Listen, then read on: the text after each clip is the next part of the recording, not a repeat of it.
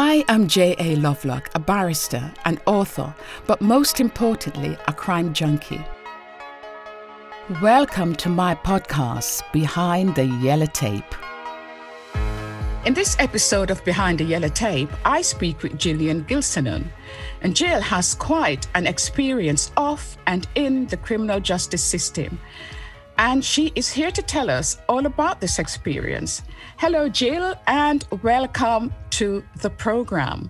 Now, we're going to get right into it in a moment, but let's start from the very beginning. Tell us about your background. Hi, Joanna. Thanks for having me. To go back a bit, so I grew up in a large family, single parent large family in North London. At the age of 18, I became a qualified nanny. I didn't do too good in school. I became a qualified nanny. I took myself to college and life was looking great.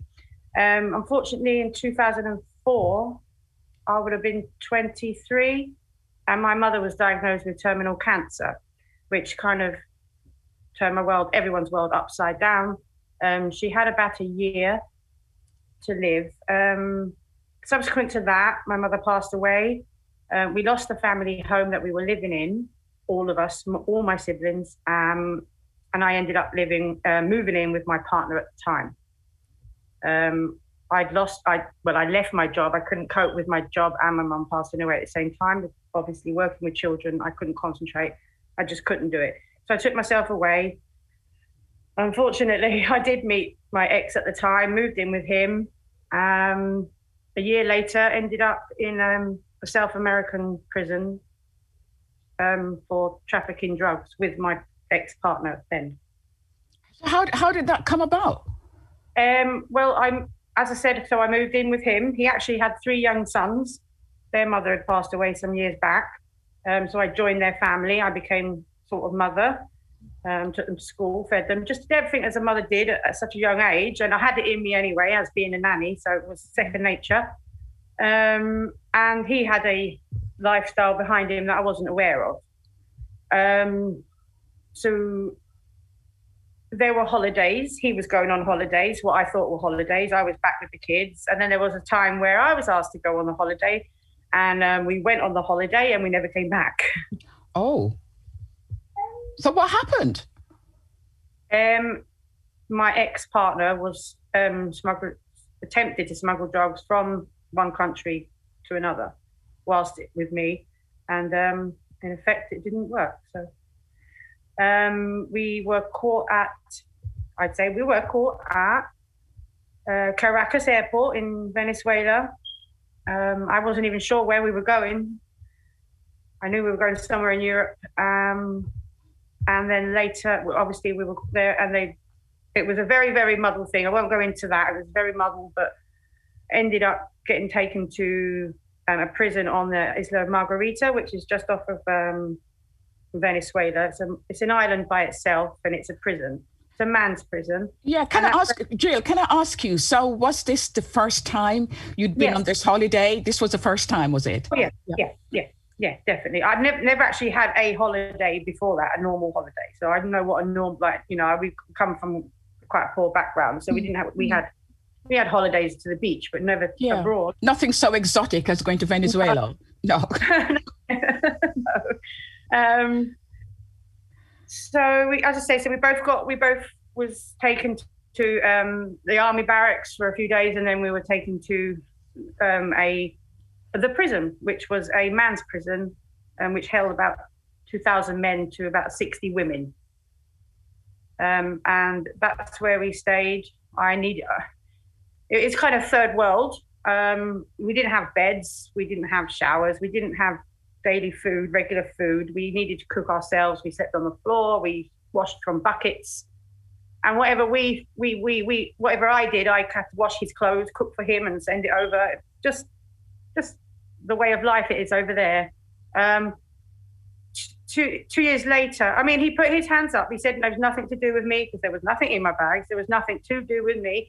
But he put his hands up and said it was all, but that doesn't matter out there. That doesn't matter. So We were taken to court numerous times, 17 times, in fact. 17 times we were taken to their court, and 17 times we were sent back to the prison. It's called a deferio in what we say in England. What do we say in England? I don't know. Did you have access to legal representatives? Did you have lawyers helping you? I did it at first. Yes, we had the English embassy come straight away. Well, within a few days of being in the prison. The funny thing was, whereas my partner was dual nationality Spanish, but he was born in England, lived here his whole life. But where we had dual nationality, the Venezuelans only accept him as a Spanish person. So he had a Spanish consulate and I had the English consulate, which made it, it worked out well in the end. But at the time, it was like, wow, this is not right. It's not Spanish, it's English. You need to help us both. So I was kind of going against them, whereas they wouldn't help my partner at the time. Yeah, so I was still cloudy-eyed. Yeah, pink rose glasses, whatever. And in a place where I'd never seen before. I needed him next to me. He spoke the lingo. He spoke the language. Yeah. So yes, I had legal representation. I had a lovely Spanish lawyer, Maria, I still remember her, Rodriguez. And she tried, but it doesn't matter. You can try all you like. And then 2 years later, eventually the judge saw us. And by then we knew that there's no point in me saying I'm not guilty because I would have got more time than my ex-partner. Did you do 8 years? I did 3.5 in Venezuela and then 1.5 here. Oh, right. So 5 in all. Yeah. It would have been more, but the way they work it out in Venezuela is because you can work within the prison because it's like a world in the prison, yeah? So you find a job, you cook, you clean, you make toys, you do whatever you can because there's cash flowing, yeah? In the prison, there's shop, like a little tuck shop, and if you wanted food, you'd have to rely on the locals to bring it in for you. Yep, so you had to befriend the locals, befriend the people in the prison, befriend them, the Venezuelans, to get your food brought in so you can eat. So did you have visitors? Did you have visitors while you were there? Well, this was the turning point. So the English consulate, he offered to repatriate me. But like I said previously, I was still angry that they wouldn't see my partner at the time as an English citizen as he is. Yeah. And every time he walked through past my ex-partner, he comes to me, brings my bits and bobs, and I just was so angry with that they and all my English consulates said, we can't do anything about it. It's a choice that the Venezuelans have made. All right, well, I'm not coming home. Fine. So I've got my head in. There's a thing out in Venezuela called Sacramento. It means you earn your way out of the prison, you work, you come back on the grounds at night. A little bit like we have here, like an open prison sort of thing. Yeah. So they have a little apartments outside the prison where are a little bit more laxed than the 4 walls surrounding that ginormous prison that I was in. And I thought, you know what? And as I said, so I declined twice. And when we go back to did I have a visitor? So on the 3rd year, my sister and her partner and her young daughter that I'd never met, my niece, came to Venezuela. And the visit was booked.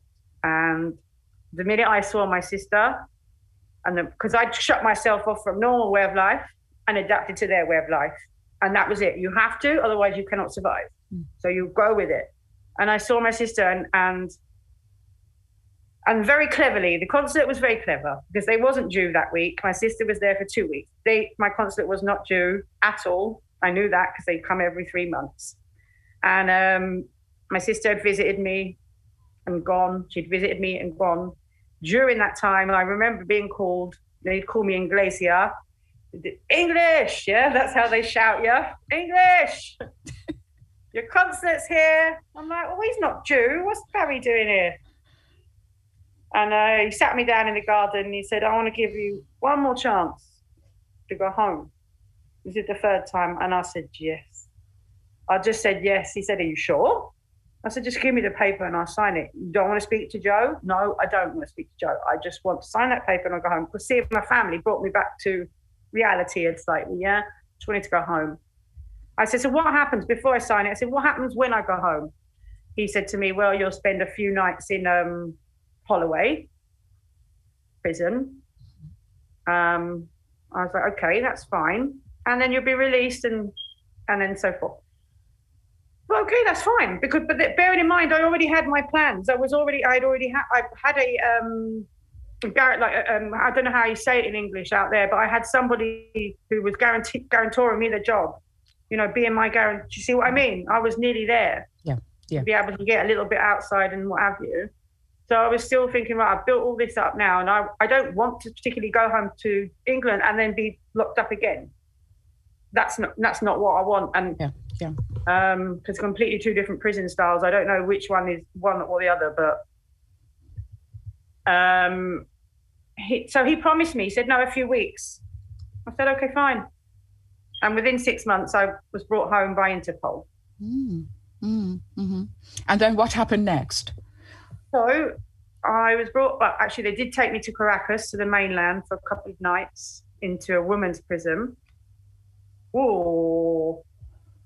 Completely different. Ooh. Obviously. Another two different styles of prison, completely different. Is that better or worse? Do you know what? I think, to be honest with you, I think it was worse because there was no. I was used to being in 100 degrees all year round. We were just on the equator, yeah. Not the sort of sun you can sunbathe in. Too hot, yeah, too hot. But we had greenery, we had a garden, we had places to sit if we wanted to be tranquil, if we wanted to be. Do you know what I mean? We were just left to do our stuff. And the first prison I was in, the prisoners controlled the prison, not the guards. Wow. Yeah. So the prisoners chose where I was in the men's prison. They chose what goes. They make the rules. We just had the soldiers on the the towers on the outside. Yeah. But there weren't no prison guards. We had 2 lady guards for our bit, just to, but that was it. The men ruled the prison. They were set in 3 gangs, and there were 3 bosses, and there was, it was madness, crazy deaths all the time. It's not normal not to see someone die and over there, when someone dies, there's no extra time for that person that committed the murder or this crime. The person would just get chucked into the mountains. Very, very, very, very, very out there. So the Caracas ladies' prison was all manned, yeah, officers everywhere, all closed in, and it was freezing, absolutely freezing. I don't know how the women did it because there's no heat in there. I don't know if it's just because I came from all that heat all that time, but no, it was cold. I remember they put me into a little room. I stayed there for 2 nights, and I got all the stuff that I'd packed. I had it all out over me because it was absolutely freezing. They stole most of my clothes anyway, the officers. Wow. Yeah. When Jenny came, my sister, she brought me loads of new stuff. Yeah. Clothes, some shoes, because I've been 3 years with only what I had in my holiday suitcase. So, and I'd lost so much weight, nothing fit me. I used to be chubby, really chubby little young girl, and I went to 6 stone. When I came back to England, I was 6 stone. Wow. Then Interpol brought me back. They did. They took me to Holloway. They put me on the first nighters unit, which was lovely. I had a bed, I had a carpet. Gorgeous, but I was still very, and it was snow. It was 2009, I think, and we had really bad snow here. Really, really bad snow. But that wasn't the point. I was still comfortable at Holloway. Anyway, 2 days later, I get the nom sheet under my door. Now, bearing in mind what Barry, the consulate, had told me, I didn't think I would be doing any extra time. And Nom said, you've got another year and a half. No, sorry, 2.5 years to do in England. Well, I said, well, that's right. I said, right, well, that's not what I was expecting. And then I remembered the work that I did in Venezuela, because when you do work, remember I said the work I do every 2 days you work in that prison, whether it be washing, cleaning, making toys, whatever, you get a day off your sentence. Oh. And I did that for 2 years. I worked, I washed, I cleaned. Yeah. I cooked. My ex-partner made toys, Disney toys out of wood, painted them, sold them on visits. That's how we survived. Yeah. And so this, I never ever thought would happen. But I said, no, I worked out there. I said, I can't remember, what is it? I can't remember the word right now, Joyanna, yeah? Because these words, they come and go, okay. yeah? That's all right, no worries. But I earned that. I earned all my days off. So when Noms told me I had 2.5 years, I was like, no, I can't. That's just not right. I earned them days over there, and I want them to come back over here with me. That's right. If you're not going to let me out in a few weeks, fine. But I know that I've worked, and that's the law over there, and that will come back with me. And by God, within 5 weeks, I can't believe it, the system actually sent it over to England. And they took a year off my sentence. Wow, God. I can't believe when you see, if you saw the office in that prison, if they could even send a fax. But it did. It came back and I got a year off. So I thought, right. And then after a few more days, I got moved to Downview, and that's where I started settling. And right. So how long did you do in total? So in total in England, so a year and a half. A year and a half. Okay. Yeah. They were quite, when I got to Downview, I was pleased that it was a single cell, because I didn't really know how I was going to be with these people. I didn't know how I was going to act. Never been in a British jail. I didn't have no problems. I never had any problems in Venezuela. I'm an easygoing person anyway, so you have to just adapt to how people are. And I did. So when we moved to Downview, I was happy that I had my own room, because I was still adapting to this life. I had a lot of, I'd say quite a few health problems because of my the way I had eaten, my dietary over there. Yeah. So can you imagine when I'm eating things like, potatoes now or toast and stuff like that, and I just got a little bit ill. That passed. The prison was really sympathetic towards me over here, being where I was.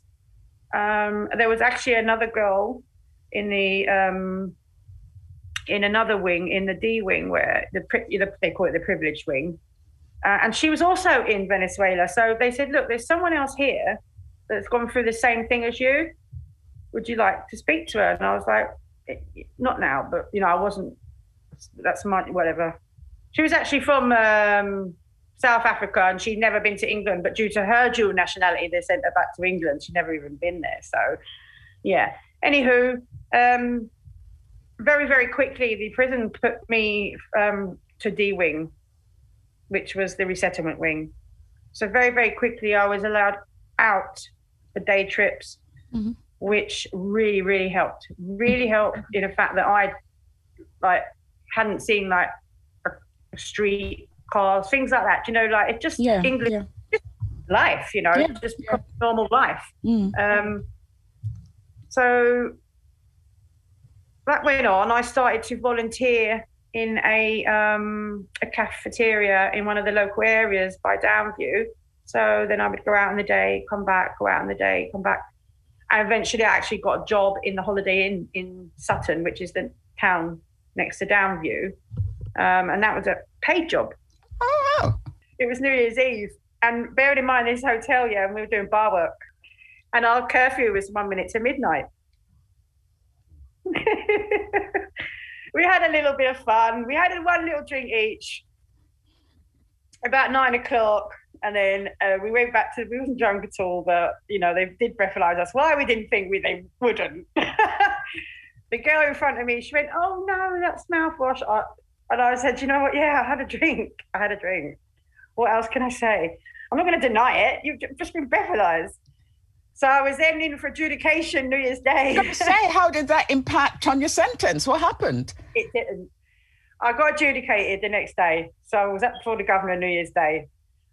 During the evening, when I'd got back into my room, I'd written a long, long letter to the governor explaining, please do not let this hinder me. It was a silly, silly, silly little mistake.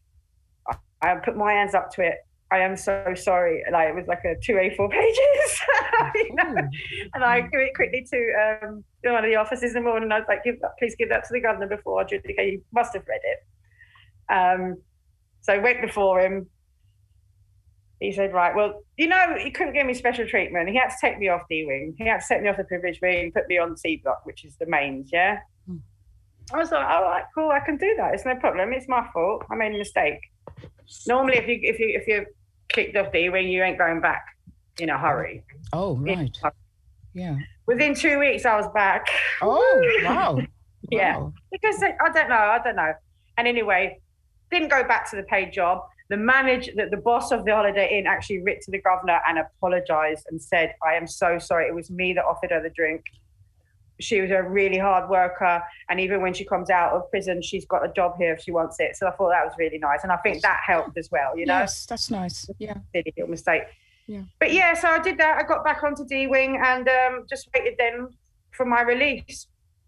And that's where release was coming closer and I had nowhere to live. How did you meet Anis? So obviously I was looking for the housing bit. I approached my own borough.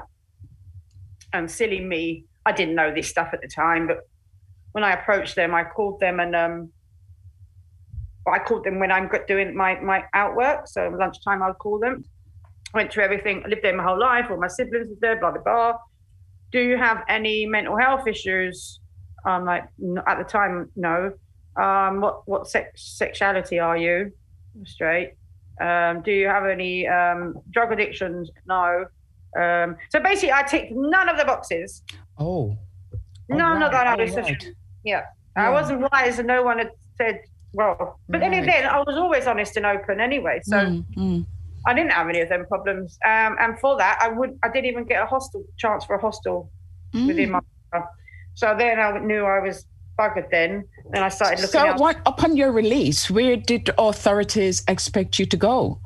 Well, they didn't. It wasn't really their problem in their. Yeah. No, it was just you have to go back on the bidding system. You know, that's all it was. I did do that, but didn't even have enough points to even bid. So it was just a useless exercise. I think I was actually thinking yesterday because I was the last woman to be housed upon release by Vision because there was no more funding. Oh, right. Yeah. And I was going leaning towards St. Giles. Yeah. And I was listening, like people say, oh yeah, St. Giles will meet you at the gate. They'll put you in a room and that, and then they'll help you find somewhere to live. Whereas, I don't know, I can't, do you know what? It all comes to me, but Vision, I don't know how Vision come across my path, but maybe because they're close by. I don't know. I've never met anyone connected to Anis. I'm just not sure. I'd have to think about that one, but they did, thank God. And I went with Vision.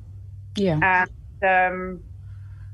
And so I knew, and I hadn't really I spoke to my resettlement worker on the phone a few times, and I was like, it's not going to happen. And I'm really anxious now, thinking, you're not going to, as soon as I come out of here, you're not just going to find me a flat. That's never going to happen. It's never going to happen. How can that happen?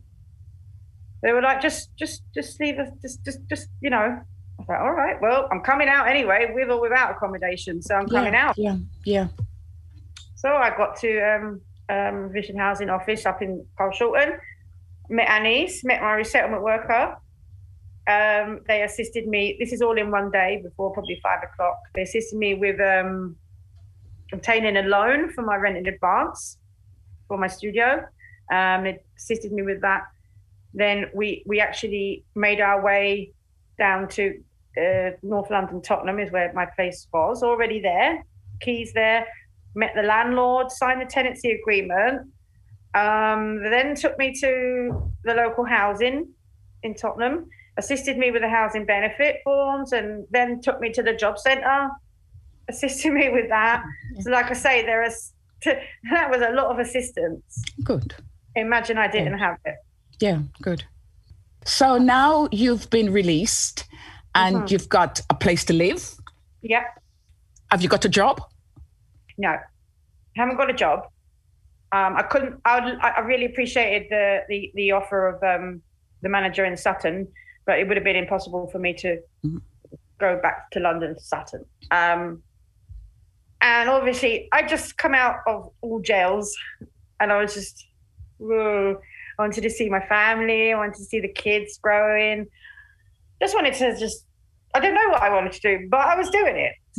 So for about, Anis did mention to me, the founder of Vision, like she must have seen something in me. She said, look, get yourself sorted together and stuff like that. And if you want to come volunteer with us, the position's here anytime. I was like, oh, that's lovely. It went straight over my head at the time because I was just in awe that I was out. I was free. Oh, they took me to probation as well. That's another thing. So a few months went by. I was starting to learn how to live on the money that we were given from the government. So I would just, so that's was probably about £60 a week then, probably, maybe that. So making sure I've got my food, my bits, my bobs, and that, and then I can get through one other week and another week. So I'm looking for a job. Now I'm looking for a job. How you normally look for a job, yeah? So I'm doing everything the job centre is telling me to do. Bearing in mind I was a nanny before, yeah? There's no point in me looking for a nanny job, yeah? No point. Although there are places out there that may assist you, but that's not, I'm not going to waste time, but right then and then I wasn't going to go through all that. I just needed a job. So, old-fashionedly, I was getting job application forms. Yeah, a lot. It's only been 10 years, but a lot has gone online right now. Back then, I was still getting application forms, requesting forms for the job.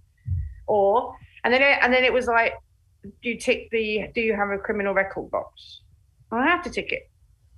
And you don't, and I never heard from anybody. But in the old days in the job centre, these have like leaflets, yeah? Like little pamphlets. And every time you look for a job, you must mark down what you did, the outcome, the date, and so forth, or word of mouth, and you fill them in. And I was generally doing them. Half of them, I just, because there's only so much jobs you can look for in one day, yeah? And no response, nothing from anybody. So I thought, okay, all right, just carried on about my life for another month or so. And then I think I needed some information of something. So I decided to call Vision Housing. And he said, where have you been? I said, well, I've just been here. She said, well, we've been trying to call you. I said, well, I changed my number. Cut long story short, she said, well, what, are you still thinking about that volunteering for us? I was like, yes, let's do it. So they called me, and at the time they were in Finsbury. They'd just got a new little office in Finsbury Park, which is just a stone throw away from where I was living. So happy days. I went for the interview, got the job. So I was volunteering 3 days a week as a resettlement worker in North London, which was great. They gave me a £5 a day. To give me a £5 a day, that would do me lunch and me dinner, and I used to walk to work. So it was happy days, Within a year, I was employed as a full-time resettlement worker. Good. And they helped me with the transition between benefits and employment. I had no idea, even though I was a nanny, when I was younger, I was earning like 22 grand a year at the age of 18. And that's like nearly 22 years ago. That's quite a lot of money and to be living at mum's. So I wasn't rich, but and you're living with mum. So I didn't know we struggle, but not struggle like the way I did when I struggle right now. I've never struggled more in my life than I am right now, to be honest. What have you learned from your experience? What's come out of it for you? A few things. Never take anything for granted. Appreciate what you've got. Never judge. Never judge anybody. Never judge no one because you have no clue.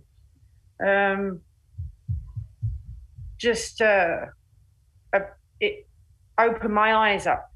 Being out there opened my eyes up to a lot of things, and then coming back with my eyes wide open, just kept seeing more. And how are you doing now? Not so good. Not so good. It went really. As I said, I got employed after a year. I was then promoted to senior resettlement worker, and it was kind of like the business was mine on the floor. She trusted me with her life, trusted me with her business, and But due to it being a charity, the rents was getting higher and the office kept having to move and move and move and move. And in the end, 5 years down the line, they ended up in East Croydon. And the wage wasn't high because I was in it with my heart, not for the wage. And I couldn't manage it. My outgoings was more than me ingoings. So I had to make that brave step and move on. But my jobs were only based on my job. You see, my next job was with a housing officer with estate agents I used to work in partnership with. That's how I got that job. And then my next job was based on my previous job. So in effect, Joanna, I never was brought in as a stranger and interviewed and got a job. I was brought in just because of me and them knowing my background. But I've never got a job going in as a stranger with a criminal background and getting one or even getting an interview. I was extremely lucky, by the way, the chain of events. Now, 2 years now, a year and a half now, I'm unemployed. Unfortunately, I had a little breakdown about a year and a half ago and I couldn't do it.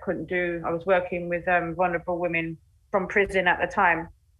And it was just really hard. I couldn't do my personal life. I had a breakdown, ended up in hospital. So it was all, and then I decided, okay, fine, I want to go back to work because I'm a worker, worked my whole life. So I thought something easy. Something.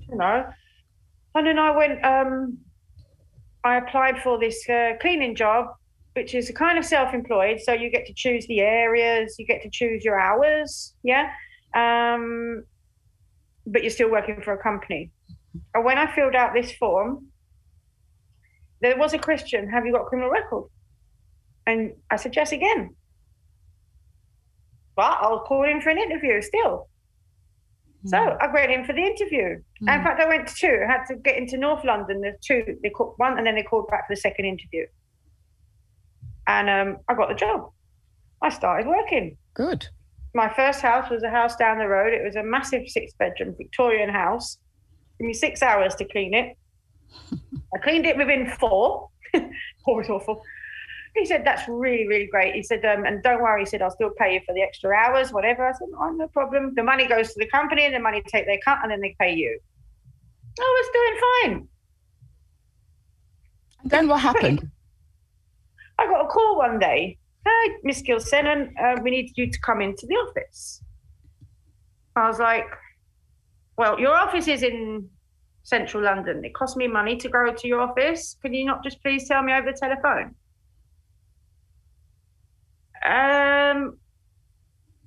Okay, so there's something we want to talk to you about. I said, what's that?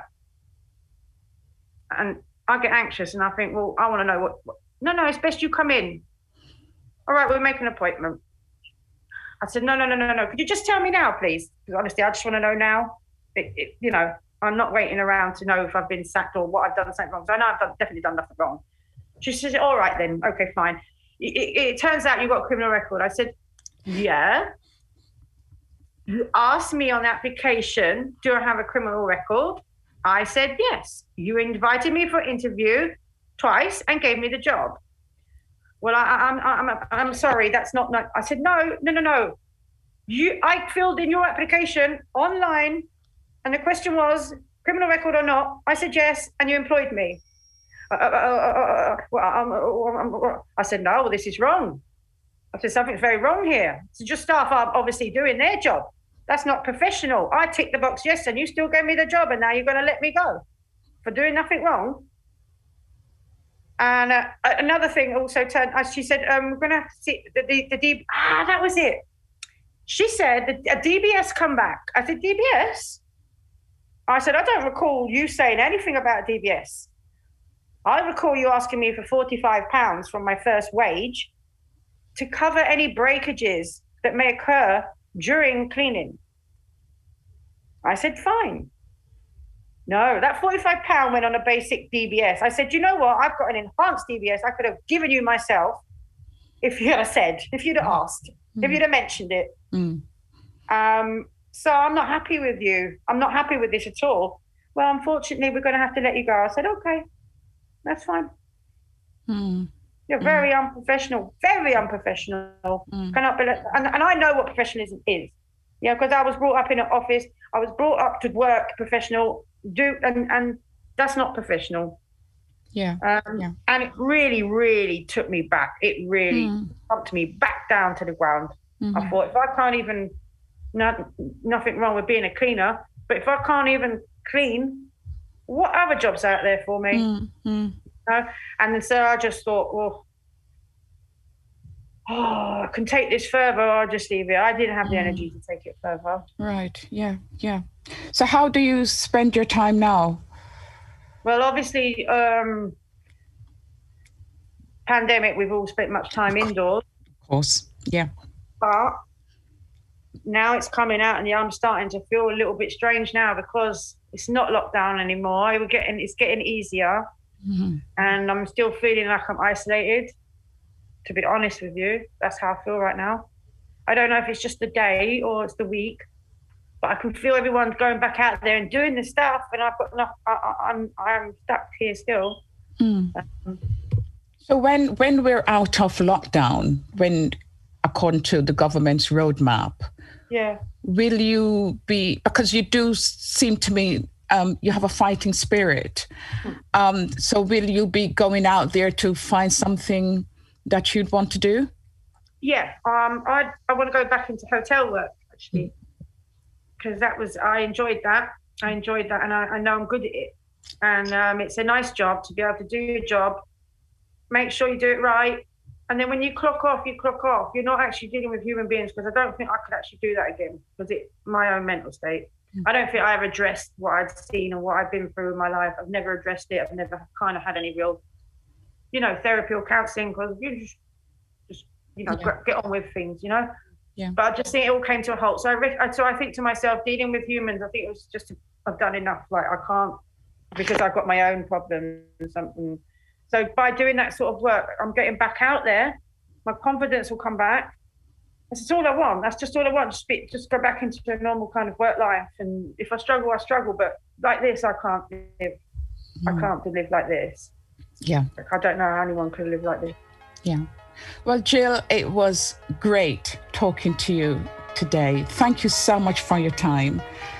And I wish you all the best. Thank you.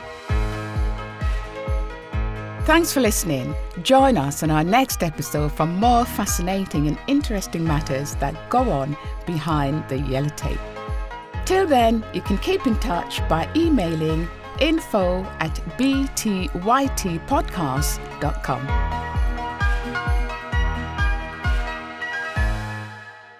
My name is Bill Huffman, and I am a former Cleveland news producer, and I am now the host of the podcast, Who Killed? I began the show focusing on the unsolved murder of Amy Mihaljevic, and now each week I explore a different case with a focus on some of the victims who don't get the attention they deserve. I have a deep catalog of over 225 episodes, so there is a guarantee there will be something for you.